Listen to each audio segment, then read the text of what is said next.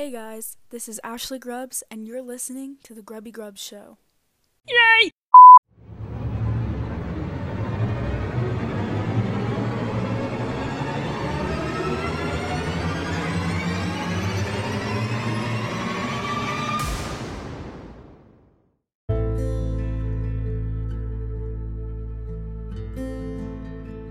December 1941.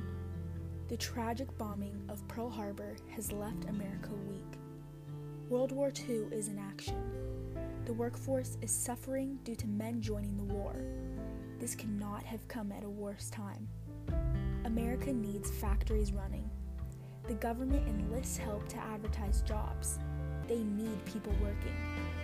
The government needs women to fill in doing everyday jobs and factory jobs. Campaigns encouraging women to join the workforce are created by agencies such as J. Walter Thompson.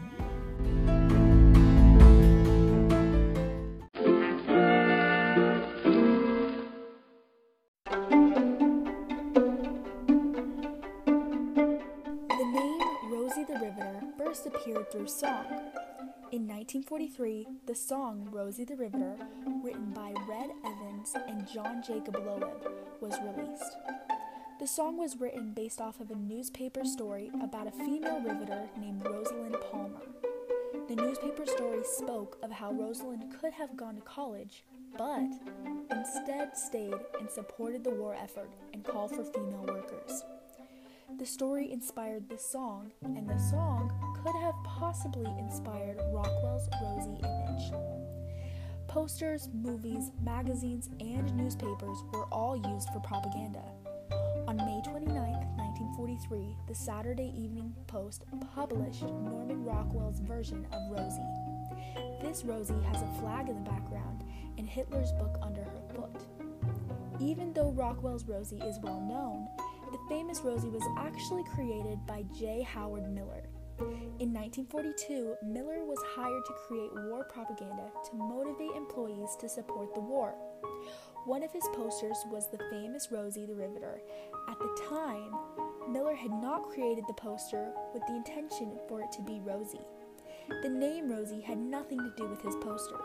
It wasn't until 1982 when the image had been rediscovered and associated with the name Rosie the Riveter.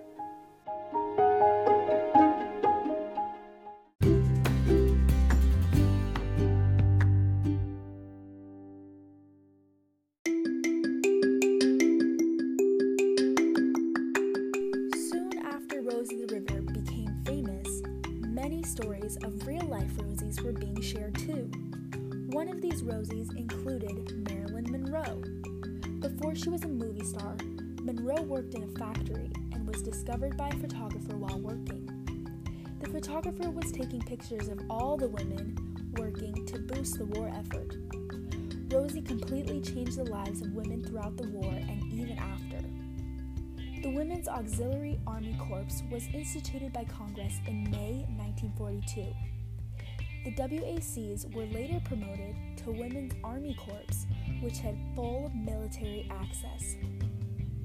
There were more than 6,000 female officers and 100,000 WACs by 1945.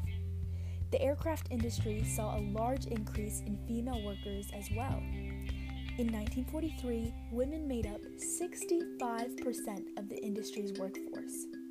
In pre-war years, the percentage of women in this division was a measly 1%.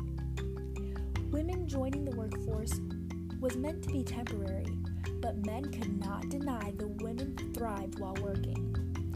When the women's rights movement emerged in the 1970s, Rosie's image was used for campaigns.